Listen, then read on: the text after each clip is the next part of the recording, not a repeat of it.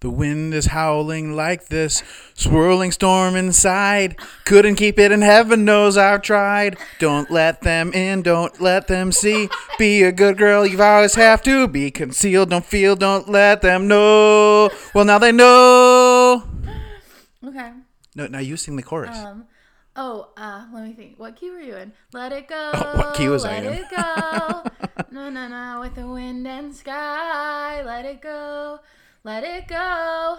What are the words? I don't care what they're going to say.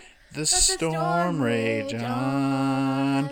The cold never bothered me anyway. Taylor, you know why I'm singing that one?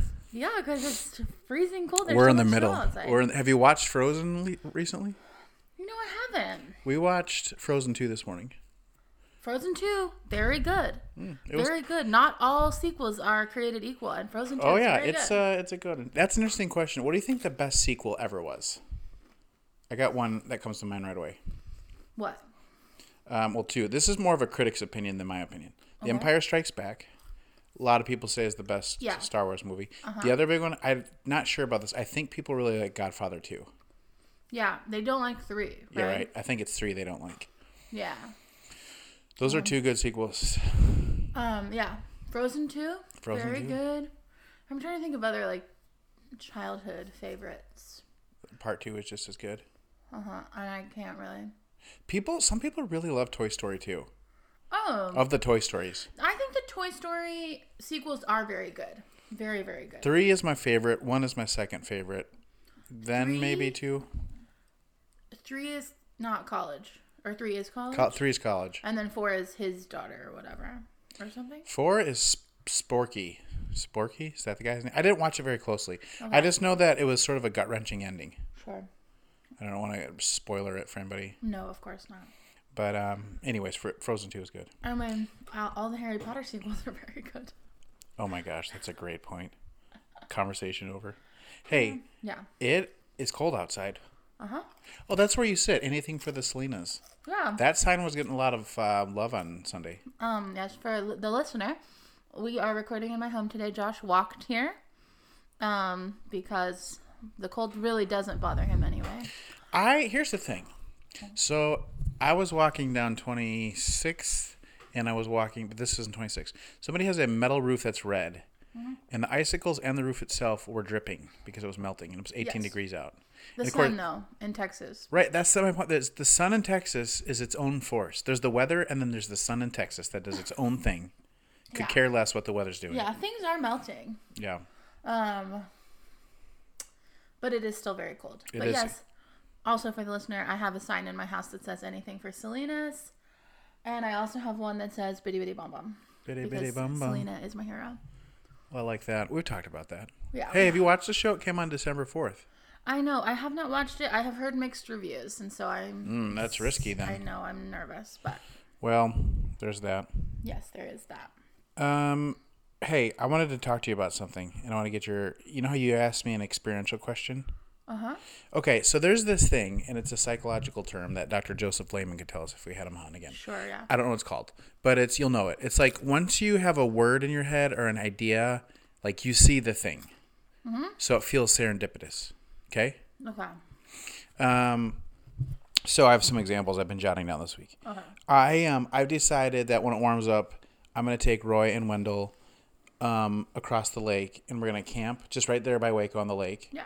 And they can fish for free, so I'm going to get a fishing license. And we're going to so I was in my garage fixing up my poles, which have been collecting dust, getting them ready.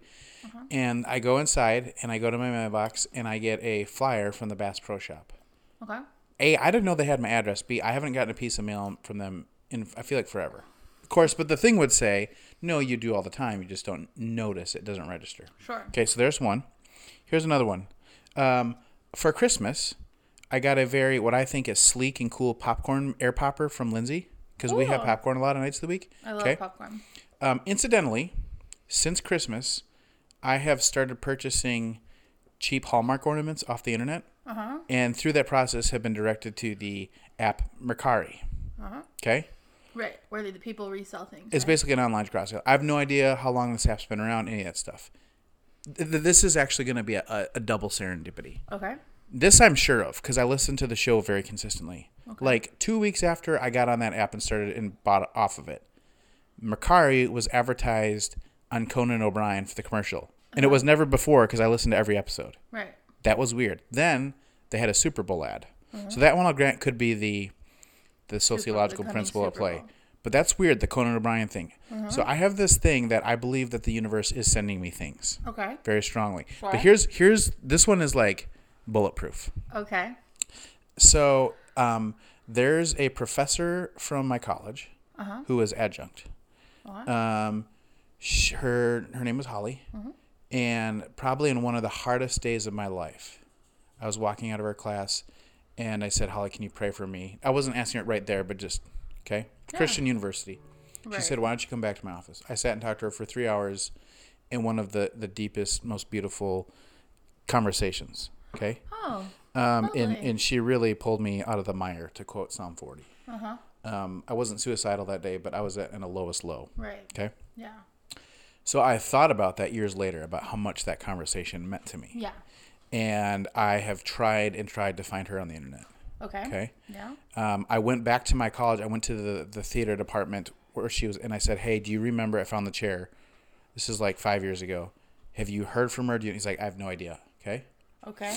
So one day, like within the last year, I did a different search on my computer, and I found her. Okay. And it said she was working as a psychologist for this firm in California. Oh. Sent her a message. Get an email back the next day. And I mean, it was like a pretty raw email. Like, hey, I basically said, like, you saved my life. Yeah. You really laid it out there. Yeah, and I just, because you grow in gratitude for these things, these moments when you see them. Yeah. And she said, this is insane. I haven't worked for this place for 3 years. I haven't checked this email in however long. Last night on a whim, I went and checked it, and I got your email that night. Isn't that weird? Yeah, that one. How about the serendipities? Yeah, that one feels serendipitous. Yeah. Do you know what, this feels like a lot for me to say on the podcast for the church we work at. Okay. But, I think this stuff's good for our people. Okay. I am finding myself not like it's one of those things where it's like, as I grow in my life and understand more about who God is and what the universe is, I think I'm very compelled by the idea of God as creator. And so, like, if we believe that God created everything, then it's like the idea of, like, I don't know, like, kind of like vibes and, like, I haven't looked into any, like, crystals or anything like that. Sure. But it's like, if God created the world and all of the things in it point back to who God is, then, like, and also, like, horoscopy things, which I know is just, like, it's trendy right now. And so it's like, wouldn't the heavens tell us about, I mean, it doesn't seem insane. I see what you're saying. That the heavens would tell us, like, about who we are. Yeah. You know what I mean? If God created them. Yeah. And so I think sort of like woo-woo things like that, I'm sort of being like, oh, this actually makes sense in a way. And so then, like, also vibes, just like sort of when you put things out into the universe, but also the ad things. So that last one is very compelling. But the ad things is like, I do feel like I've learned a lot about how they really just they know how to read people. No, I'm with that. If Mercari showed up on my Twitter feed or my Facebook, I wouldn't think twice of it. But Conan O'Brien, like, that's a paid spot. Like, a week later. Well, it's all paid on Facebook, too. Yeah, but they have algorithms, like, where they put those paid advertisements. So Mercari might buy 400,000 slots on Facebook, and it doesn't just go willy-nilly to any 400,000 users. Right. There's an algorithm that tells them these are the best places to put it. Yeah. But to your point, I have several thoughts, none of them meant to rebuke or affirm. Okay. It's interesting. Somebody just texted me this week about, like, they think they're getting signs from their grandmother, but knows the Bible warns against, like, calling up spiritual mediums. Sure. So, I just try and gave all the data I could. And then my answer was, you know what? I didn't say this, but God used Balaam's ass. God can speak through whatever God wants to speak through. Exactly. So, I think there's better wisdom in reaching out through certain things than others. Yeah. But that being said, I think God can speak through anything. Yeah. And my ultimate answer to her was like, what kind of fruit is this messaging producing? Easy litmus test. Right. Very easy. So. And then also like, I think of the centaurs in Harry Potter. Uh-huh. And how it's like when they were like reading the future. Like, do you remember in the... Yeah. What is it, book 5 or 6? Yes, it's 5. When what's her name's there? The horrible lady. Yeah, because they're talking about going to read the prophecy. Yes. Well, and also, but so they, she tries to kick Trelawney out, and Dumbledore brings in the centaur, Firenze. And I don't know if that's how you say it. And he is kind of like prophesying, reading the future is slow work. Like, it might take 10 years for us to sort of, like, as we look for something, like, we often look at things and we're like, that is wrong. Or we didn't see anything. And it's like, that's fine. That just is how it is today. And so I think a lot about stuff like that, anything that's like you're using to like for discernment or whatever, a lot of it is like take it with a grain of salt and you just have to make the best choice you can make or whatever. Well, I'll tell you the one thing that never works with divination. Okay. Because I know. I have tried everything. You've tried? Okay. You cannot get the winning lottery numbers. Okay. Yeah. That one seems, pretty spot on. It's like, have you ever seen Devs, the show? I haven't. I think the most interesting television show that was out in 2020. I've heard really good things about it. I just never loved watched it. Mm-hmm. So essentially what this is they can exhaust, like, I don't know how scientific this is, but like, let's say we could predict every molecule movement in the universe, right? Through an algorithm. Mm-hmm. And then we had a computer that could map that. We could conceivably then map out with perfection the past and the future because it's all cause and effect. Okay. Sure. Right. I'm like, if I had that, In the theory. very next thing I would do is get the lottery numbers. The very next thing? Oh, yeah. But then it's so wacky because it's like, well, but if you use that machine to find the lottery numbers in the future, that then becomes part of the future, which is dependent on the existence of the machine in the first place. That's always the problem with the time travel stuff. It's like nobody ever is like, oh, I'm just going to use this time device to free Buckbeak and free Sirius, That's not how it works. People are like, go get me the lottery tickets. Right. Yeah. It's like Biff from Back to the Future. Yeah. That's what I would do. I would try not to be a jerk. Well, that's nice. We just watched 13 Going on 30 last night with the kids, Valentine's movie. Did? And Roy pointed out it's basically a Christmas Carol. It's like, go see what your life could be and then go back and rectify it. And I thought that was a very good observation. Yeah. No, Ghosts of Christmas, whatever. Yeah. But it is very much like a Christmas Carol. Oh, you're thinking of Ghost of Girlfriends Past? No. Because Jennifer Garner's in that too. No, a Christmas Carol doesn't have... It's not... It's what's his name? Jim Carrey? No. Is a Christmas Carol Jim Carrey? Well, there's the cartoon one that he did that was animated that Robert Zemeckis did, like Tom Hanks did Polar Express. No, what am I thinking You thinking of Scrooged? Yeah. With Bill Murray? No. That's also a spoof on... I'm so confused right now at what you're trying to get at. I'm sorry. No. Yeah, I'm thinking of, like, Ebenezer Scrooge. Okay, yeah. What is that?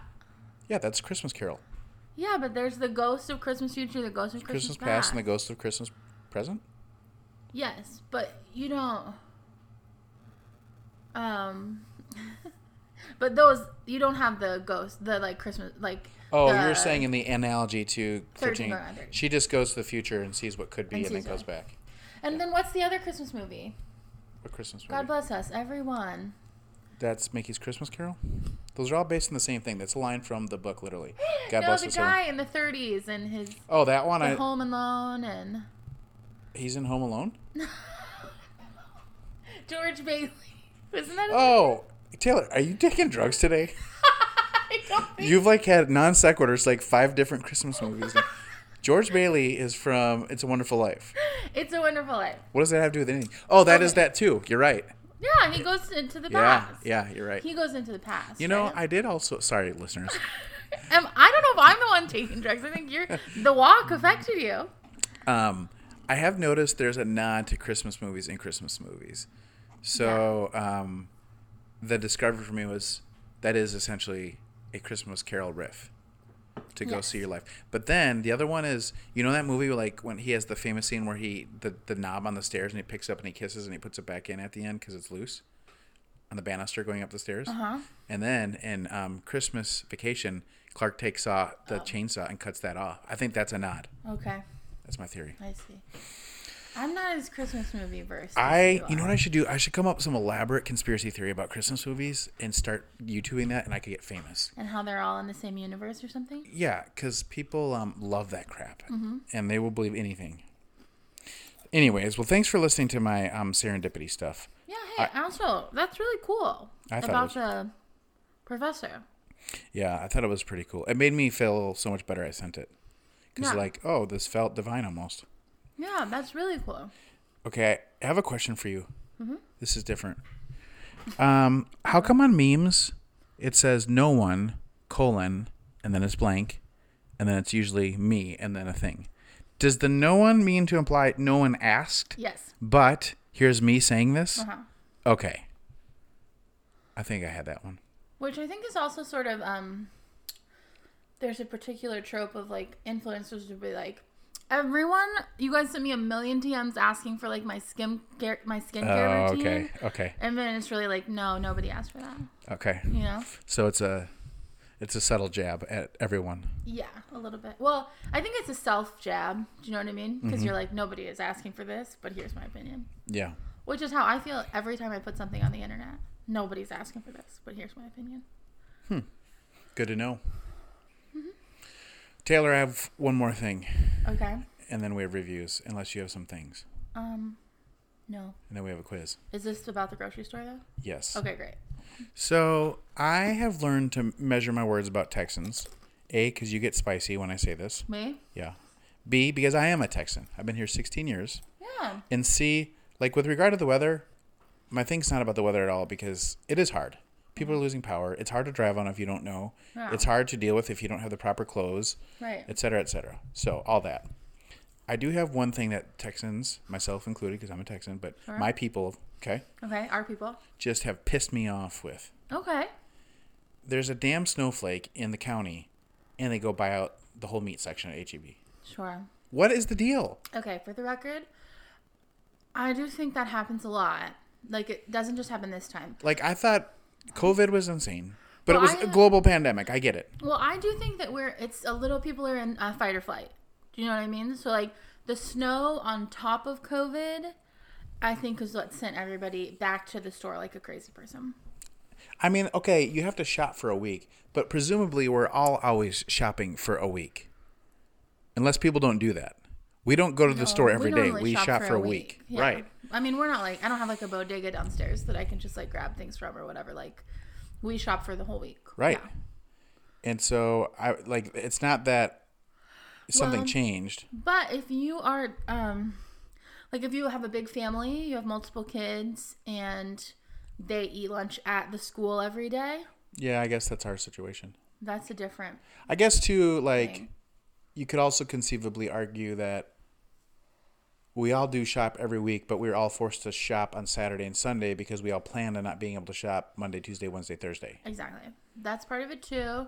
And then, so I have a follow-up question though. So is this, so when it snows, and I guess this would make sense. When it snows, like a big snow, a big storm, a blizzard is coming or whatever in Wisconsin, people don't go to the grocery store to get their stuff? That's a good question. I don't feel like, I mean, you got to figure, the snow we got here happens 15, 20 times, maybe 30 to 40 some winters, Right. where you get 6 to 8 inches. Now, granted, we have the infrastructure. Right. They That have we the don't have. right, like salt, sand trucks. I mean, they're out as it's happening. Right. So I guess that's the difference. Is people don't assume I won't be able to be out for Several days. 4 days now. I mean, it's negative 33 at my sister's this morning, and she went grocery shopping. And the roads are fine, mostly fine, and Yeah. you know, you can just live life. Yeah.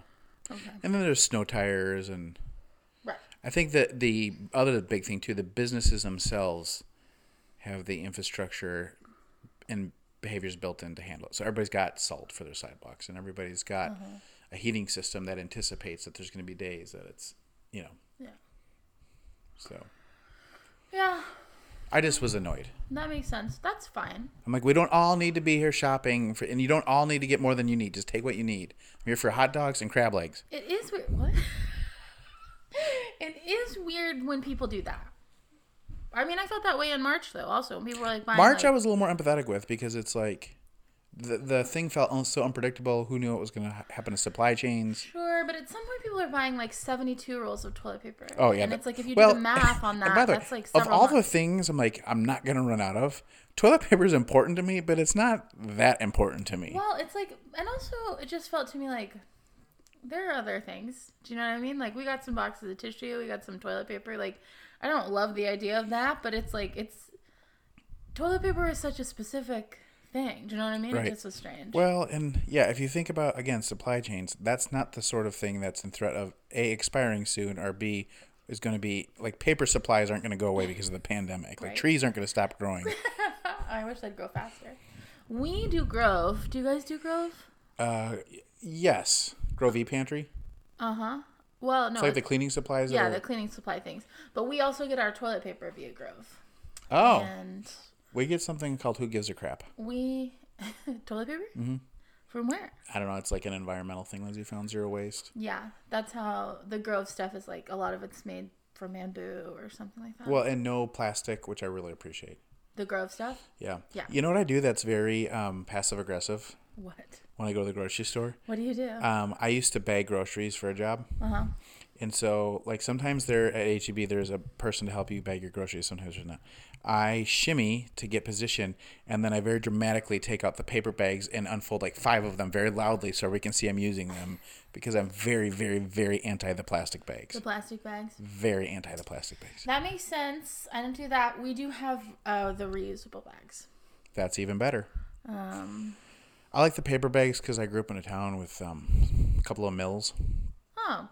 And so I felt like I was keeping them in business, even though none of them made that kind of paper. I just remember wrapping my books in the paper bags when I was in elementary school. Did y'all do that? Yeah. Yeah. That was very cool. But now how so would somebody do that? What do they do now? And you got to like decorate it however you wanted. They probably buy them now. Yeah, there probably are book covers you can buy. That are like 50 cents off Amazon. Yeah. Used to take us about 4.5 hours to get all those hardcover books covered. Yeah. I remember in elementary school, we would like take a half day of it and like wrap the books or whatever. I ran into at the store several people who, this was the first time I've seen this in Waco. Okay. People who were just straight up unmasked. They did not have masks Oh, on. yeah. That happened to me the other day in H-E-B, and this lady interacted with me, and I was like friendly and smiling, and all of a sudden I'm like, wait, she smiled. Wait, I saw her face. Wait, why don't you have a mask on? Yeah. Yeah. Maybe she had been vaccinated. Okay. That's a good thing to I don't. think But they're about. still saying wear a mask if you're vaccinated. That's I don't true. know. That's true. But that's a good thing to think about. At the grocery store, there were so many people doing so many crazy things, and then there were these people walking around without masks on, and we kept running into them, and they kept being close to us because there were so many people you couldn't really social distance. And eventually, what happened? This is maybe an area of growth for me. Okay. Was every time I saw them coming, I would be like, ah, because I was so frustrated at them. I was about to ask if either of you got to your 8 space. I was mad at them for walking around without masks on. And with all those people. Here's the thing. Even if I knew 1,000% I couldn't transmit the disease, I just wouldn't want to deal with that kind of stuff. With me groaning at you audibly? Yeah, somebody like that in the store. So I would wear one for morale and for all those other reasons, and for what ultimately is selfishness of not wanting to have to confront people's emotional. Is that selfishness, though? I don't think so. Well, I think it's smart, but that's always my op is how can I minimize my undesirable interactions with people? Yeah. So, well, Taylor, we have a couple of reviews we need to talk about. Yes. I'm very excited. This is from Ben Rayleigh. Ben, thanks so much for being a fan and occasionally texting us comments and good questions. Ben says, they had me at beep. Great hosts who I can personally pester with my every thought on the show. Keep it going forever. 5 stars from Ben Rayleigh. Ben, we love you. We do. Keep have going forever. Wow. We're also up to 33 ratings now. Wow. Here's another one. Champions for the Lord of the, and then it's ... I wonder if I could see the full thing on. Oh, or if she quit there. I don't know. This is from Val Fisk, one of our friends. Former pastoral associate, Yes, yeah. who's in Tennessee. Is she in Tennessee or no, Virginia? Virginia. Yeah, she's in Charlottesville, Nick and Liz. Yeah. Says Pete Enns might have claim to have the only God ordained podcast on the internet, but he has clearly never listened to Josh and Taylor discussing their own text of terror. For those who are part of the church community in which Josh, we have to have the thing to read the whole thing. What thing? I think we have to have. We must have to have up the thing, like the app. I have the app. Well, it's longer. Maybe she just quit there. Well, that's fine, because you know what? The data registered as another positive review, so we'll take it. Thanks so much, Val Fisk. And if we didn't have all of that and we can retrieve it later when the internet's working, we will do that. We will. Thanks, everybody, for rating and review. Remember, if you haven't, you can do it for a chance to win the lottery ticket, which might win you a lot of money. So, that's just our advice.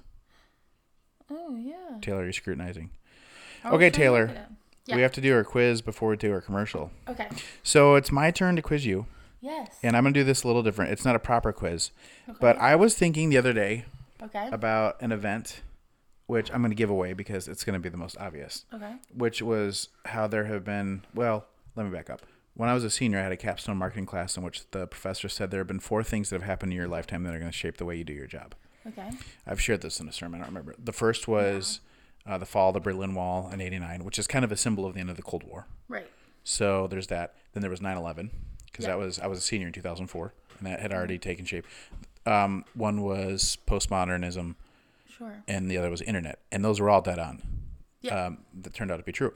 So that got me thinking about like these events that shape us. So I Googled the biggest event that happened every year. It starts in 1920. We're not going to do that. Okay. Some of these I think you can get with no clues. Some of them I think are going to take a lot of clues. Okay. I think, yeah. So- of, like, 2001 I will already call as 9/11. Yeah, that one is true.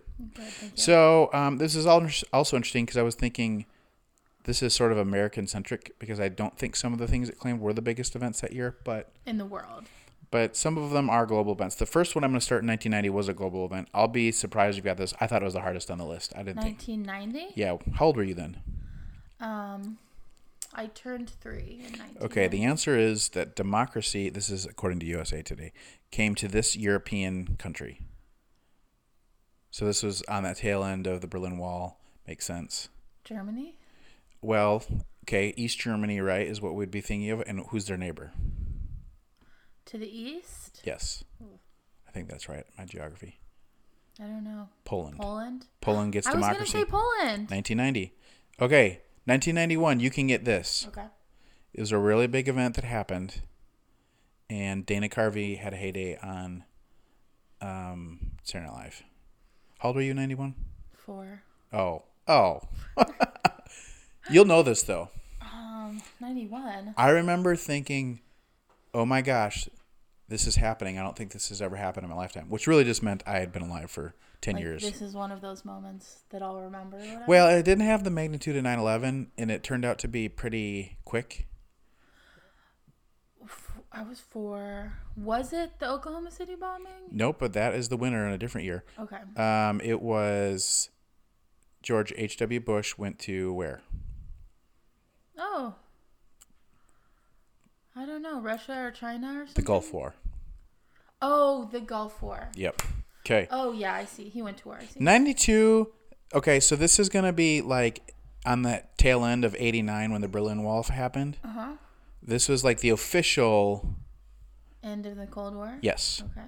So it happened in Camp David. They did an official end of that? Well, Boris Yeltsin came to Camp David and met H.W. Bush, and they ended it. Which, when I watched that that 2000 or the 90s thing, they did talk about how like Bush doesn't have much of a legacy, but this was a pretty big deal. Like he officially ended The Cold War. Cold War. Yeah. Okay, 93. This was retrospectively a big deal because of a vote that happened in Europe this last year. Oh. Somebody left the European. The European Union? Yeah, and that I say that because in 1993, the European Union Was formed? was formed. That was the biggest event that year. Oh. Okay. I didn't realize. I thought it was formed 1994, after 2000. nobody, and I mean nobody had an idea how big of a deal this was when it happened. but now it is $186 billion a big deal. It was some company was founded? Amazon. Yep. Amazon started in I'm 1994. so smart. Okay, 1995. You said it before. The Oklahoma City bombing. Yep. Okay. 96. This is going to feature, I remember this all the time being talked about. It's a famous sheep. Oh, the Dolly Yes. was So, cloned or whatever. 1996, the dawn of cloning. Yeah. Okay, 97. This one is, Princess Diana died. well, that maybe should be. Was that 98 or 97? It was August of 97. Well, that should have been. That's certainly bigger than this. They have, think Queen's Gambit. Oh, some chess Yes. person won. Machine Tops chess champ in 1997. Machine Tops chess champ. Yeah. So computers were developing at that point. Yeah. Computers surpassed humans. Okay, 98. Another massive company. I would say you use this company more frequently than Amazon for sure. Founded. I use this Every day. Google. Yes. Okay, 99. This one I don't think we'd get. Okay. Is there a clue to be given? So it has to do with a group of people who, for the first time ever, incited violence. And when I say group of people, it's misleading because it's a group of nations. A group of nations? Yeah. Yeah, I don't know. Tell me. 1990, NATO's first independence strike. Oh, Yugoslavia. Okay, here's one. I didn't know this. okay. 2000, Okay. I graduated high school. Guess what opened up for the very first time? In the year 2000? Not a business, not something like that, not a church, anything like that. A place A place? that is not on Earth. Oh, something in space. The space station? The space station International Space Station? in 2000. Okay, Okay. 2001. Yeah, 9/11. Yep. 2002 was a response to this. George W. Bush founded this department of the government. Homeland Security. Yep. 2003. This is also a result of that. Some people would say. Some people would say it was a big mistake. The Iran War? Iraq. Yep. 2004. We're back to a world life-changing business is founded. There's a movie about it that we've seen and loved. Oh, Facebook. Yep. Social networks. Facebook was 2004? Yeah. Think about that. It's been around for. Well, I think about it because I started college in 2005. But we all got like our college emails. You know, you get it like the spring before or whatever. Oh, and you used to need a college email to get on Facebook. Going. Yeah, and you had to. Oh, that's cool. Have a college email. Because it used to just be a college thing. Yeah. So my friend Amy, who's been my best friend my whole life, her older brother's like 5 years older than us, so he was like really cool always. Do you know what I mean? And he had it, and we went down to Austin to visit him at UT.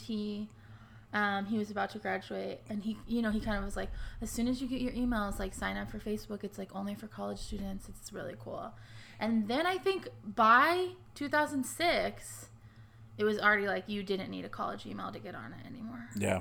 They quickly saw the market expansion opportunity there. Yeah, they definitely did. All right. Since you went to college in 2005, you may know this because, like, it's what we all... Hurricane Katrina. Yeah.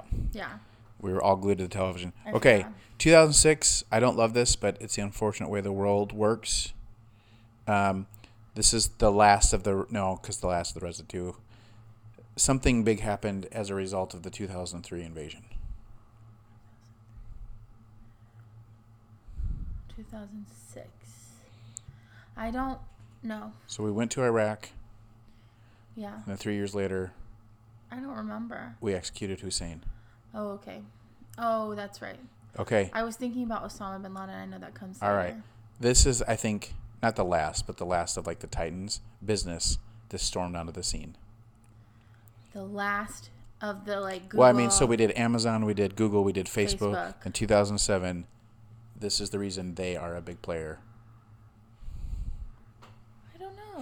There's an irony. Oh. In- Apple released the first iPhone. iPhone came on the market. In 2007. Yeah, isn't that insane? We've only had these for 13 years. Can you imagine your life? I remember when it came out, I was a park ranger, and my friend Kim got one. Yeah. And I just thought it was so dumb. I remember my first friend that had one. His name was Price, and he was stupid rich.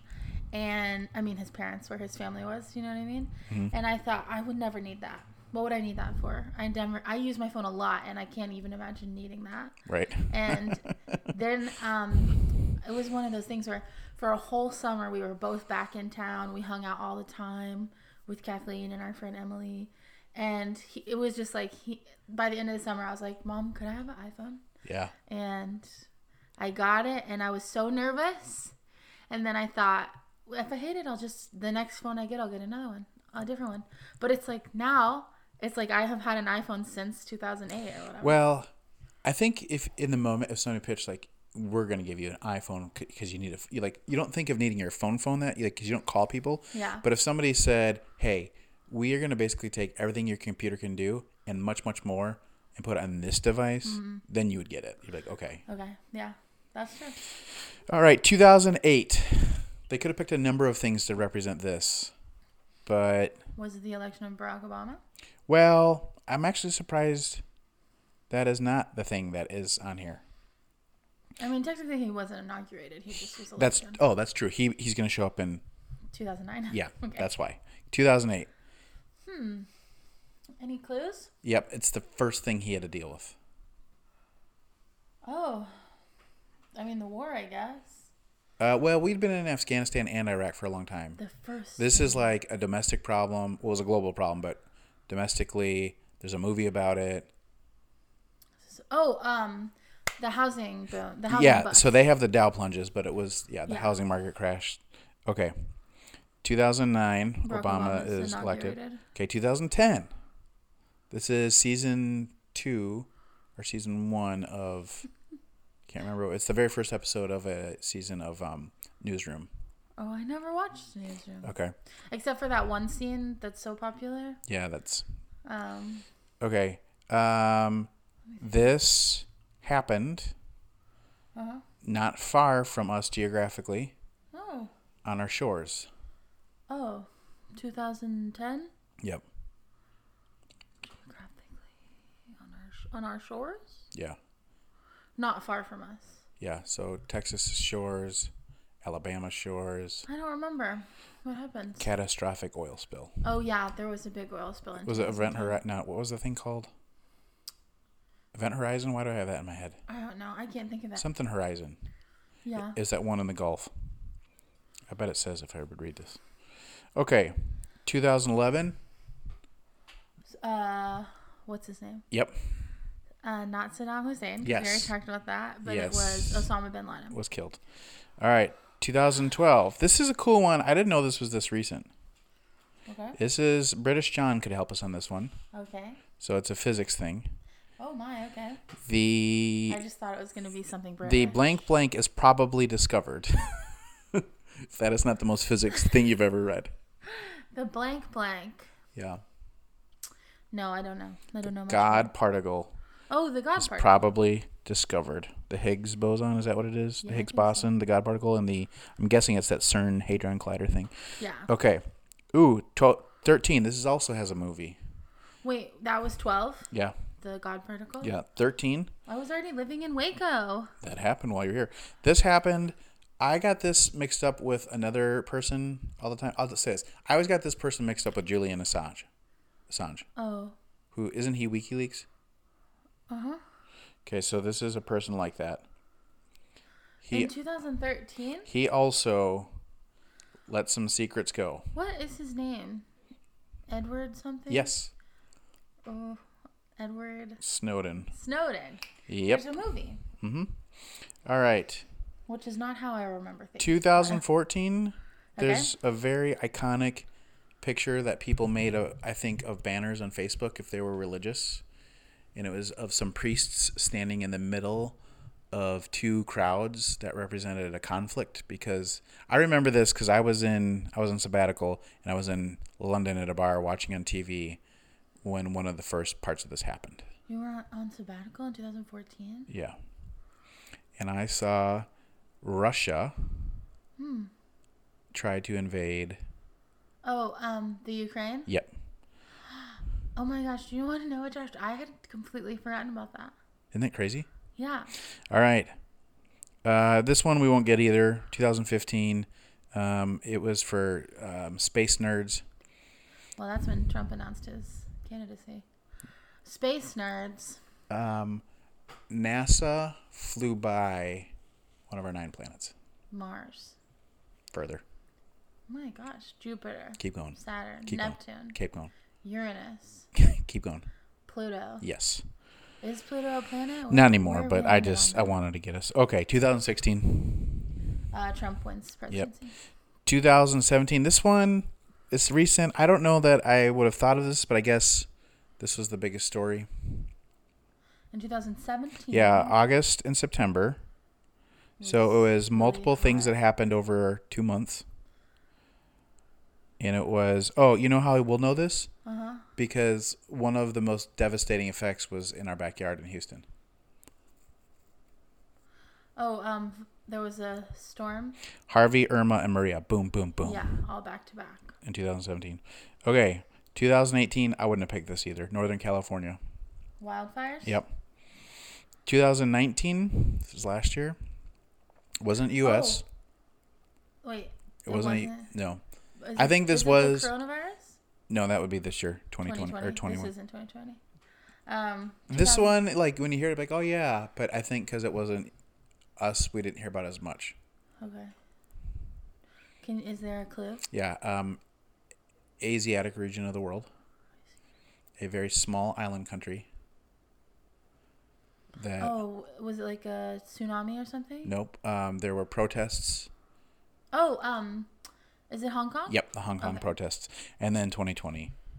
The coronavirus? Yes, so 2021 presumably something like Joe Biden, Kamala Harris. Who But knows? thanks for playing that. I love remembering. I love history. I hope that was fun for listeners. That was really fun. If they didn't love it, hopefully they listen on 2.5 times speed till they get the answers. Yeah. But I thought you did pretty good.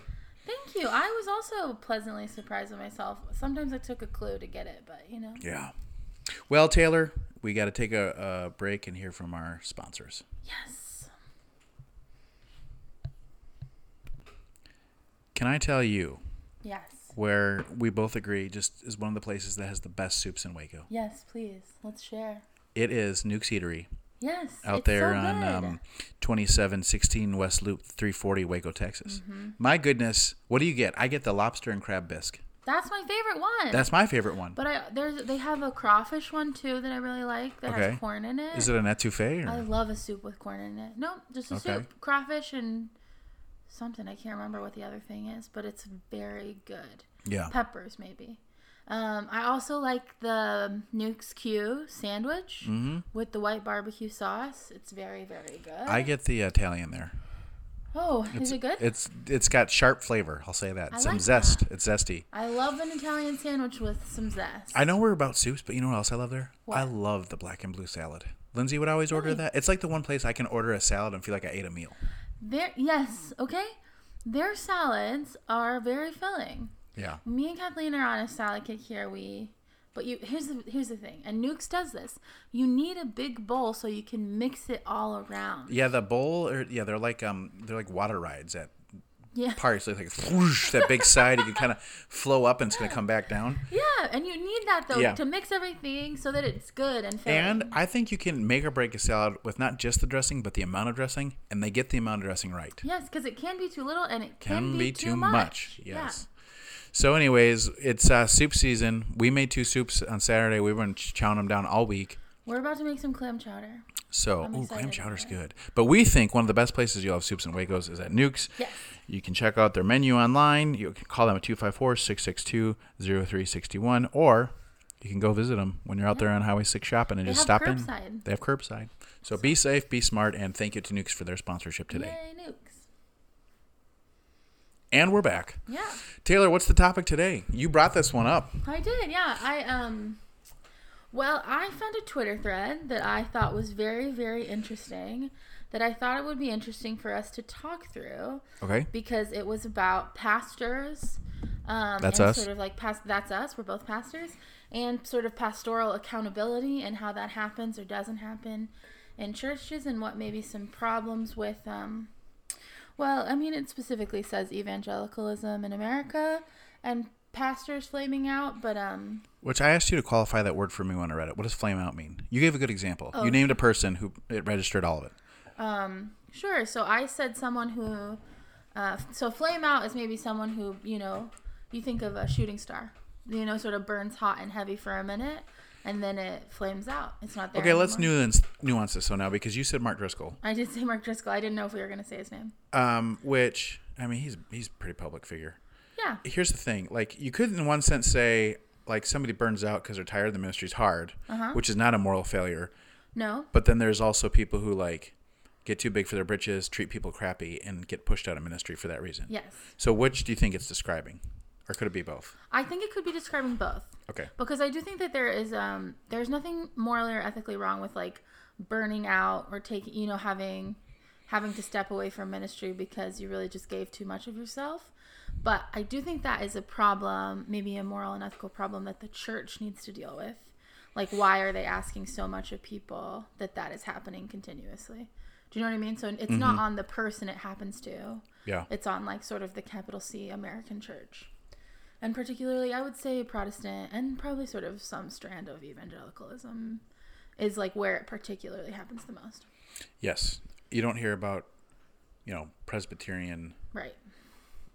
pastors. Like my grandpa's most recent wife. She's a Lutheran pastor, and she's in her 80s. There's something about those expectations for them that feel a little more sustainable. Yeah. Okay. Well, let's unpack this a little bit. Why were you intrigued by it? Okay. Are we going to read this, or are we going to just talk about it? I don't know. Do you think would it be palatable to listen to? I think I could break out a chunk of it. Why don't we start reading it alternate, like you read one, I read one, see how it goes. Okay. Start with the first one. So here's what Steve Besner says. Yeah. In a multiple post Twitter thread. That very first one, up later than normal? Yeah, you start there. Okay. So he says, up later than normal for me on a Saturday night, but just now having a chance to put down a few thoughts about why evangelicalism has a habit of producing leaders who flame out. A few ideas. 1. Success is celebrated more than faithfulness, and success is almost always measured by the size of the gathering. 2. Speed is celebrated more than patience. In other words, a church that blows up overnight will gain more notoriety than a church that grows a substantial ministry over years, decades, or even generations. 3. Youth is celebrated more than age. We want to believe that there are God-ordained leaders who are going to bring in the next wave of faith into the up-and-coming generation. 4. We reward giftedness before we cultivate character. I have seen too many young leaders thrust into the spotlight, receiving attention and authority before they were emotionally ready. 5. We don't have the structures built into our culture for accountability. When someone strays away, we often extend grace instead of leaning into the conflict and confronting what needs to be exposed. 6. Emotional health isn't usually emphasized in training or in professional development. Consequently, we often end up unintentionally perpetuating unhealthy mindsets / emotional responses within the church. 7. Charisma and confidence are almost always allowed to gloss over character flaws because our model works best when charismatic and confident individual is placed in front of the room. If not held accountable, the cycle can quickly and harmfully perpetuate itself. Number 8, and this is the last sort of point, but there's more in the thread. But I thought this one was particularly interesting. Number 8, economics are a reality. No one likes to talk about this, but it is true. We can sometimes gloss over character with a charismatic leader because he or she puts butts in the seats, and that translates into dollars. I did also think it was mentioning, I'm trying to scan down real quickly and find this though, where he talks about, here it is. So he makes a bunch of basically comments unpacking this. He scrolled on and he said, and you need context, but herein lies the problem. Much of evangelicalism is founded on the theological principle known as priesthood of the believer. It's the idea that everyone is filled with the Spirit, everyone is a minister, but it's not what we package, sell, or embody, which for me I think is going to be a big part of the conversation. Yeah. So, okay, there's that. Yeah, so thank you, Steve Besner, for a great So he's thread. talking about how these, those 8 things are problems. And then about how, but especially we don't hold people accountable because of this economic piece. Sometimes, we are nervous or afraid that if we sideline somebody, we'll have a loss of energy, we'll have a loss of money. Which, just to say something I appreciate about this, I think if somebody tries to make this statement without acknowledging that, they're naive. Because that is a very real concern. But I feel like it often doesn't come up. Yeah. But it is and also when people have conversations, it just comes up always very last. Do you know what I mean? But it is like, you can't have a church. Not that you can't, but like, churches require money because of the expectations that people have of what they're going to get from a church. Yeah. And so then, yes, he says that thing about the priesthood of every believer. And the next thing he says is, we cast the vision that the person on the stage is different, special, separate. And sometimes the person on the stage begins to believe it. And when they do, and when we treat him or her as if they are, we set ourselves up for the inevitable fall.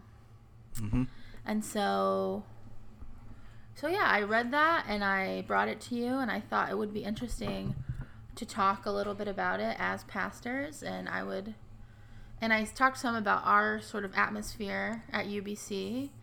I want to talk some about that, but what are your first thoughts? My first thoughts. Or Well, what do you want to talk about? I think the thing and it's the thing I read is about, okay, but why does this happen? And for me, it's because we don't really lean into the priesthood of the believer, and we don't really take seriously that the parishioner is as crucial in a healthy ecclesiology as the pastor is. I think that's a way to say that I wouldn't backtrack on. Yeah. Because there are differences, like, right, pastors are sent to seminary, not everybody is. Right. But I think one way I've reflected this, and it was just very recently, is I said to our HR team that I wanted, or was it leadership team? I wanted the youth pastors referred to as pastors and not ministers. Yeah, it was leadership team. Because of what pastors are, and they're in a sense more pastor to those high school kids than I am. Right. Right? Yeah. So it doesn't do good to stamp the linguistic reality with a implied hierarchy, because it's theologically unhelpful and it promotes something that is not helpful. Yeah. If we were to refer to Kieran and Hannah as Minister as like leader as opposed to pastor. Yes. Yes. Yeah. And sometimes it's technical. Like I looked at so many Baptist websites, and there's always pastor and minister, but a lot of times it's because of gender. It's not because of training or qualification. Yeah. Sometimes it has to do with ordination and not that, but sure. Yeah. Which at least to me that there's a real reason, and it's not a reason about subjective merit. It's about it is an ecclesiological thing at that point. I think it's Yeah. like a community saying, right. This is what it means to be this thing, and it Right. includes this or certification. In my sick space, as long as that's consistent, I think that's fine. As I long as agree. it's applied consistently. Yes, I agree. Yeah. Yeah, but it's not always applied consistently, particularly across gender lines. Yes, that's true, unfortunately. Yeah. Well, why were you drawn to it? I mean, obviously, other than it's very healthy and it's written really well. Yeah. I think I was drawn to it. I think the thing that really got me is the thing you said. The thing that also stuck out to you. Like the priesthood of every believer thing. And because it reminds me a lot of like sort of what I think of when I think of our language around like there not being a difference between, the sacred and the secular, and like just because someone's job isn't necessarily working at a church does not mean that they are not a minister, like I believe so deeply. I'm so Baptist in a lot of ways, you know what I mean? Mm-hmm. And I believe so deeply in the idea of the priesthood of all believers. And, I think there's a particularly Baptist way that phrase has been turned, that maybe when it was originally created had more to do with a community. I feel like I'm getting rambly. But I think that was the first thing that drew me to it. Because I think of like Mr. Rogers Sunday and like us sort of when we send out all of our people, all of our college students, that we tell them that like the work they are doing is sacred and important and holy. And so. Yeah. Well, I think what maybe this boils down to, and I don't think it's the thrust of what he was getting at, but at least for pastors looking at this, is how much do you really let your pastor, if you're a parishioner somewhere, be a part of your lives? And not maybe that's where how much do they get to be on your level of life, I guess. How far into your world do they get to inhabit, honestly? Yeah. So I think I have a salient way to express this, and also a question for you. Okay. So a few months ago in the newsletter, I wrote about this, and I said, hey, if you go look at job descriptions for pastors, and they're kind of lock, stock, copied and pasted, and use the stock language, there will be something that says, we expect our pastor to be according to, and they're going to quote like 3 verses. They're almost all from the pastoral epistles, and it's about the pastor being this elevated moral figure. Okay? Yeah, above reproach. Above reproach. That's the big word. But that sort of thing. Yeah. And it's from the Bible. So if you want to say biblical precedent, it's there. Sure, yeah. Right? Mm-hmm. The point of my newsletter was to acknowledge that, but to say, like, I had met with one of our social work professors that worships at a church who herself was on a year of sobriety and was considering whether or not I drank too much. And then the point of the newsletter was to say, it never dawned on me that, A, this might be risky for me to have that conversation with her, or B, that I can't write about this in the newsletter and tell it to everybody. Because my expectation is that that will be well received and celebrated, that vulnerability would be. And that if there is a real problem, this is my way out of it, is getting to be honest about it. Yeah. Okay? I think that's true. And I think vulnerability and accountability is a astounding tool for healing in anybody's life. My question is, though, there are certain sins that if I did the algebra and substituted, that it wouldn't be okay. Sure. And how do we draw those lines, and who gets to decide that? Yes. So this is what we didn't talk very much about this at all before we got started, because, well, generally we like to have these conversations out on the airwaves, as it were. And so I do think one of the things that but one of the things I briefly mentioned was our sort of, what's the word I'm looking for? I can only think of vibe. And that's not really serious enough for what we're talking about. But our atmosphere at UBC, and how I do think in particular, as you just named, that like there are a lot of things we get to say and do that I think people at other churches don't necessarily get to say and do, which is so interesting, because I will sometimes hear people who go to the UBC describe it as a gift to them that we are so authentic and vulnerable. But it always feels like a gift to me that I get to be that way. You know what I mean?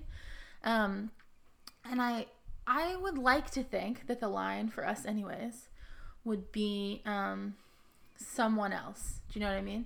So if, for example, if I was married and I found myself in sexual sin, I was having an affair, and I would call that sexual sin. Do you know what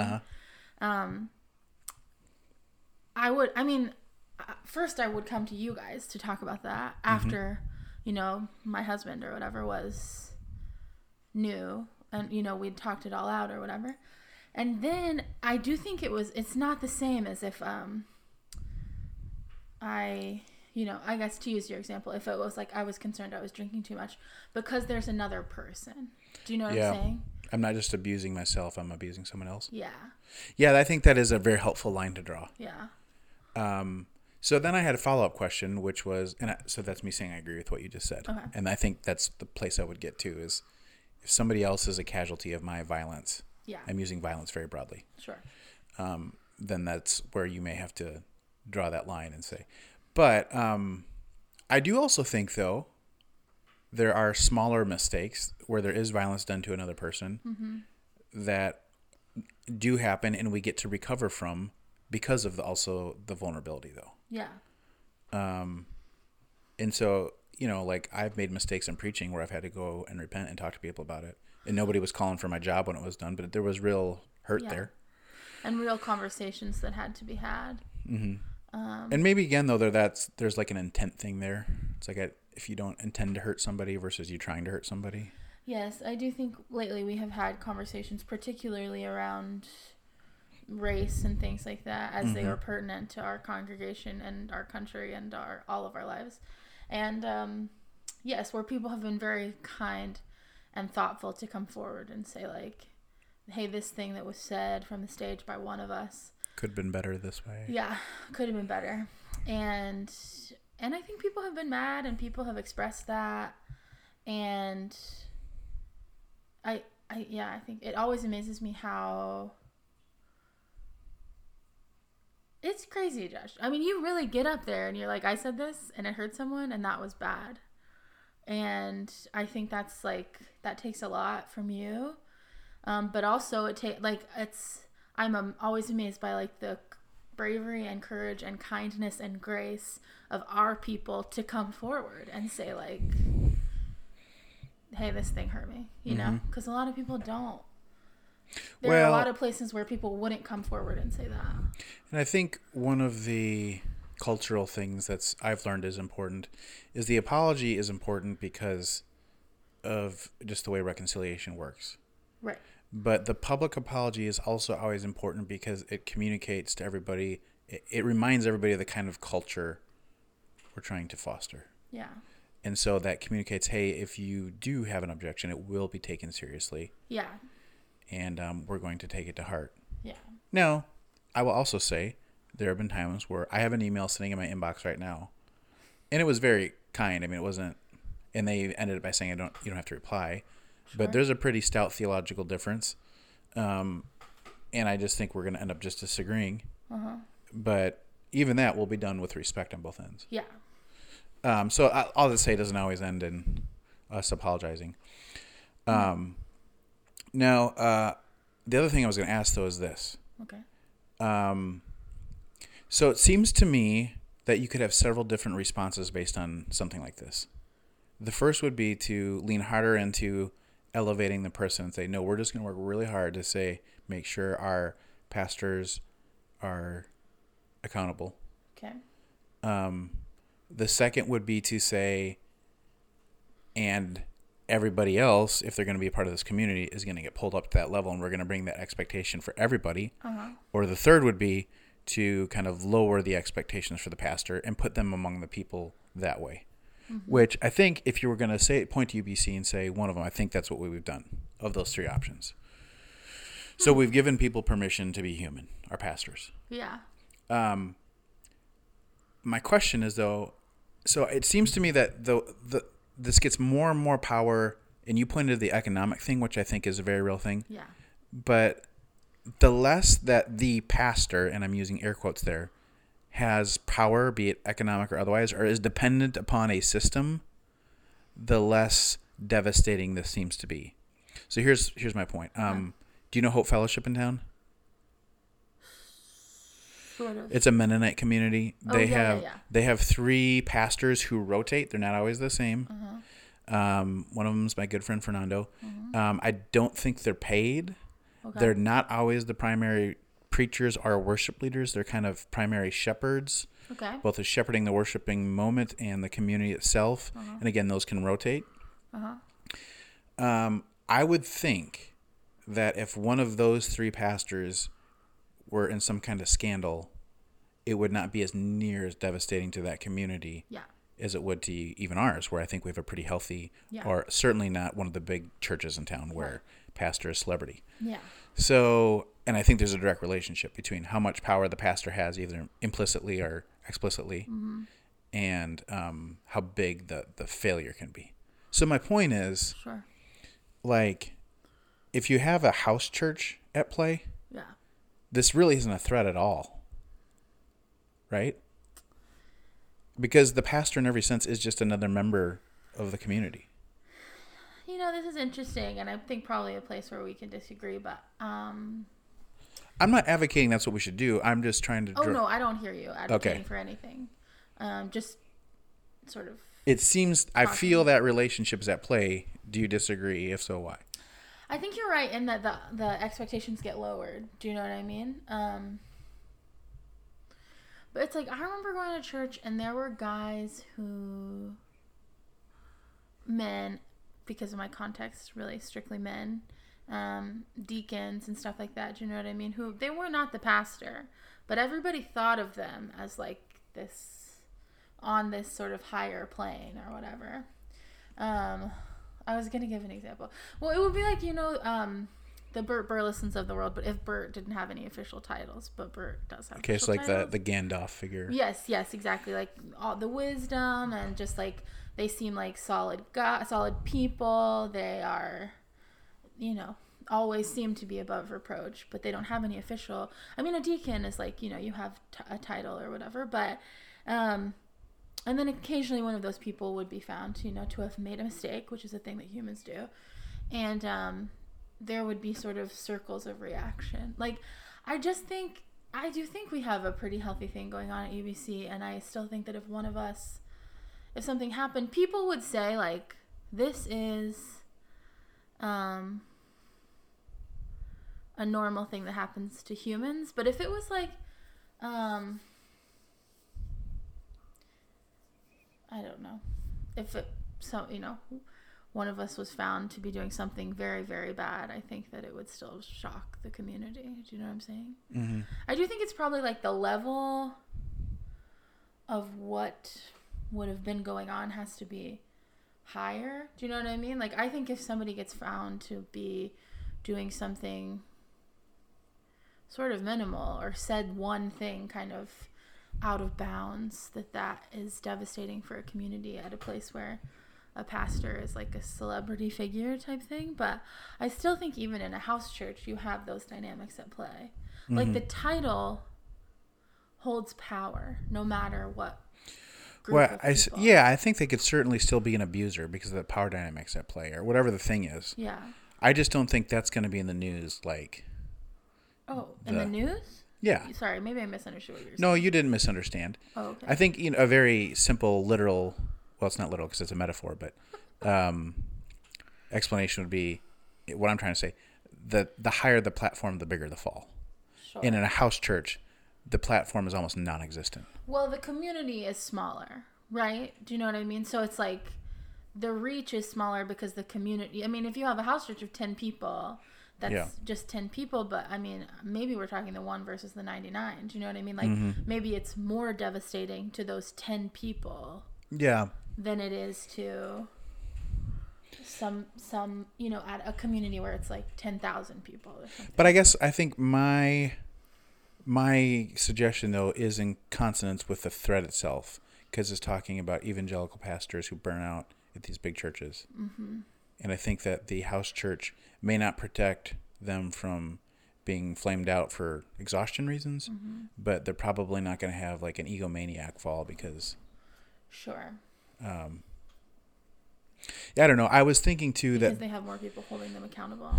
Yeah, and they're just the relational value of the ecclesiology is such that they're so much among and with the people that those mistakes are probably going to be much more visible, and the accountability thing this guy's talking about can be at play. Yeah. But also, even if this person's just obstinate once confronted, I mean, removing them doesn't seem devastating because the economic thing's not at play, and all these other things he said about status is not at play either. Yeah. Yeah. I had another thought, and then I lost it. Oh, I know what I was going to say. I run this tension all the time in myself because in the person who embodied this, I think more than anybody, was Stanley Hauerwas. In his memoir, Hannah's Child, he talks a lot about basically theologically being a Mennonite, but he moved out of Methodism into Episcopalian life because he spent time at Notre Dame and fell in love with Catholicism and the communion and all the liturgy and rituals. And I do think that's the advantage of, and this is off topic a little bit because he's talking about evangelical churches, but more generally ecclesiastical power can make for some really glamorous and beautiful things.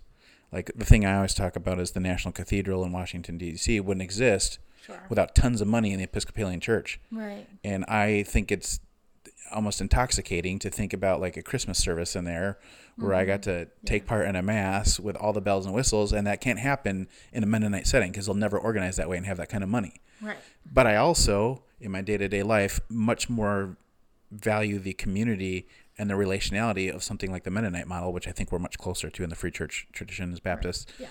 Yeah. And so I do value what could be the best of both things.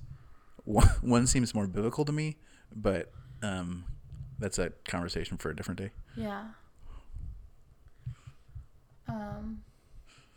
And I will say this. If I was in a phase of... So I talked about the Episcopal Church and the National Cathedral. Like, there are still some worship music that's done by certain sects of evangelicalism that I just think is breathtaking and beautiful and wouldn't be done without resources. Sure. Yeah, couldn't be done without resources. So to reach for like a different metaphor in that same world of power. So anyhow. Yeah.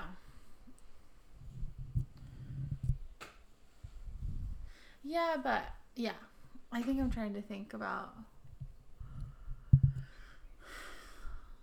Yeah, but the evangelical pastorate is like so much power centered in one place. Do you know what I mean?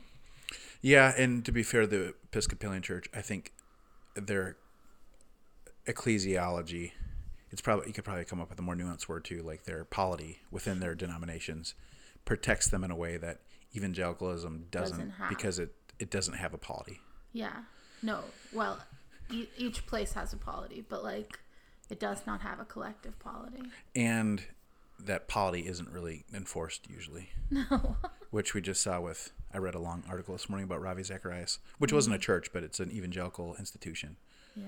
Where you had a board of directors, mostly male, who, did not. It's not that just desired to protect their hero. It didn't follow the protocol they had in place. Right. And that's right. Well, because I think, so many free church places, it's like actually following your polity is a decision every time. Do you know what I mean? Like you have to make that choice every time, and if you're not committed, it's very Hauerwasian. Like essentially, it's like I'll say we because we are also free church. We have polities in place. But it is deciding your sexual ethic in the backseat of the car every time, which is like not the thing that you should be doing, Yeah. Because there's nobody to make sure that you're following your polity. Right. Yeah. Which in a lot of ways, again, though, is the beauty of it. That it's right. We are trusting people to be the ministers that we believe all of them to be. And because I'm picking a lot on denominations, but I do think an advantage that the free church has over the high church is it is much more relational and intimate, and people are way further in each other's lives, and so the real opportunity for that kind of accountability to happen is there. Now it won't work as a broad sweeping statement. There's some pretty stale free church environments, and there are some pretty intimate high church environments, of course, but I would say they're both the exception as opposed to the rule. Right. But it's interesting also, now I'm thinking about my governmental choices, and it's like one of the reasons that I feel pulled towards liberal policies is because because I don't think everyone in the world has to be a Christian. Like we all get to make our own choices, and so I believe in liberal policies that have to do with helping people and making sure resources are widely available to everyone. And I don't believe that people will do that on their own, which is like a sort of a thing that conservatives believe, is that the government shouldn't have their hands in that because because people should be able to make those choices on their own, whereas I sort of believe more in the idea that those things should be regulated and legislated, because I don't believe everyone will make those choices on their own. So am I understanding your analogy the right way? Wouldn't the big church or the big government Democrat be analogous to the high church? Yes. Okay. Yeah, so I'm saying I'm just thinking about that sort of tension there. Yeah. Because then when it comes to church, like I said, I am like such a committed Baptist thinker. Well, and it's like, it's with anything, you can't apply the principle consistently across, because you could also argue that like conservative folks do want big government in moral social issues. Yeah, I do think that some of it is like, so I think people have their own free will. They get to make their own choices. And because of that, I think that sometimes people will make bad choices or mean choices or unkind choices. But in church, I believe like we've all committed to one thing. Yeah. Do you know what I mean? So. Yeah. Well, if we're going to push the analogy, the ultimate free churcher would be the libertarian. Right? Because they're like, no government anywhere. Don't tell me fiscally. Don't tell me socially. Don't tell me anything. Yeah. So that's interesting. We should probably stop. Yeah. I think that's as far as we need to go there. Anyways, I did have some questions about the idea of the priesthood of every believer, and some of what we've already spoken about, which is that people at UBC certainly feel, well, I don't know if they feel free to, but they, summon up their courage, and they do speak to us when we've made mistakes, and how we try to listen to those things and, sort of make them applicable as far as we can as UBC goes. And I wondered where, has UBC always been that way since you've been there, or, I mean, even as a parishioner or whatever? I do think, yes, the ethos has always been there. Okay. And that Kyle, I'll give Kyle a lot of credit. I only got to hear him preach for a year, but I feel like Kyle was pretty vulnerable in his preaching, and that he put himself in the sermon in an unflattering way from time to time, which that's a way to create culture. Yeah. I also think, though, that what was at stake when I first started coming to UC was so different. And by that I mean it was a theologically progressive place with an evangelicalism. Yeah. Outside of evangelicalism, we really weren't conversant. So, for example, open theism was kind of an edgy position to have. Okay. Whereas now, I mean, nobody would care what I thought about that. Right. Yeah. I mean, people would, but those are the people who would never set foot in the church anyways. Sure. I mean, our people might care about it, but mostly in like a question conversation. Sure. Yeah. I mean, yes, as a moral benchmark, though. Yeah. No. Right. Yeah. They would not care. Right.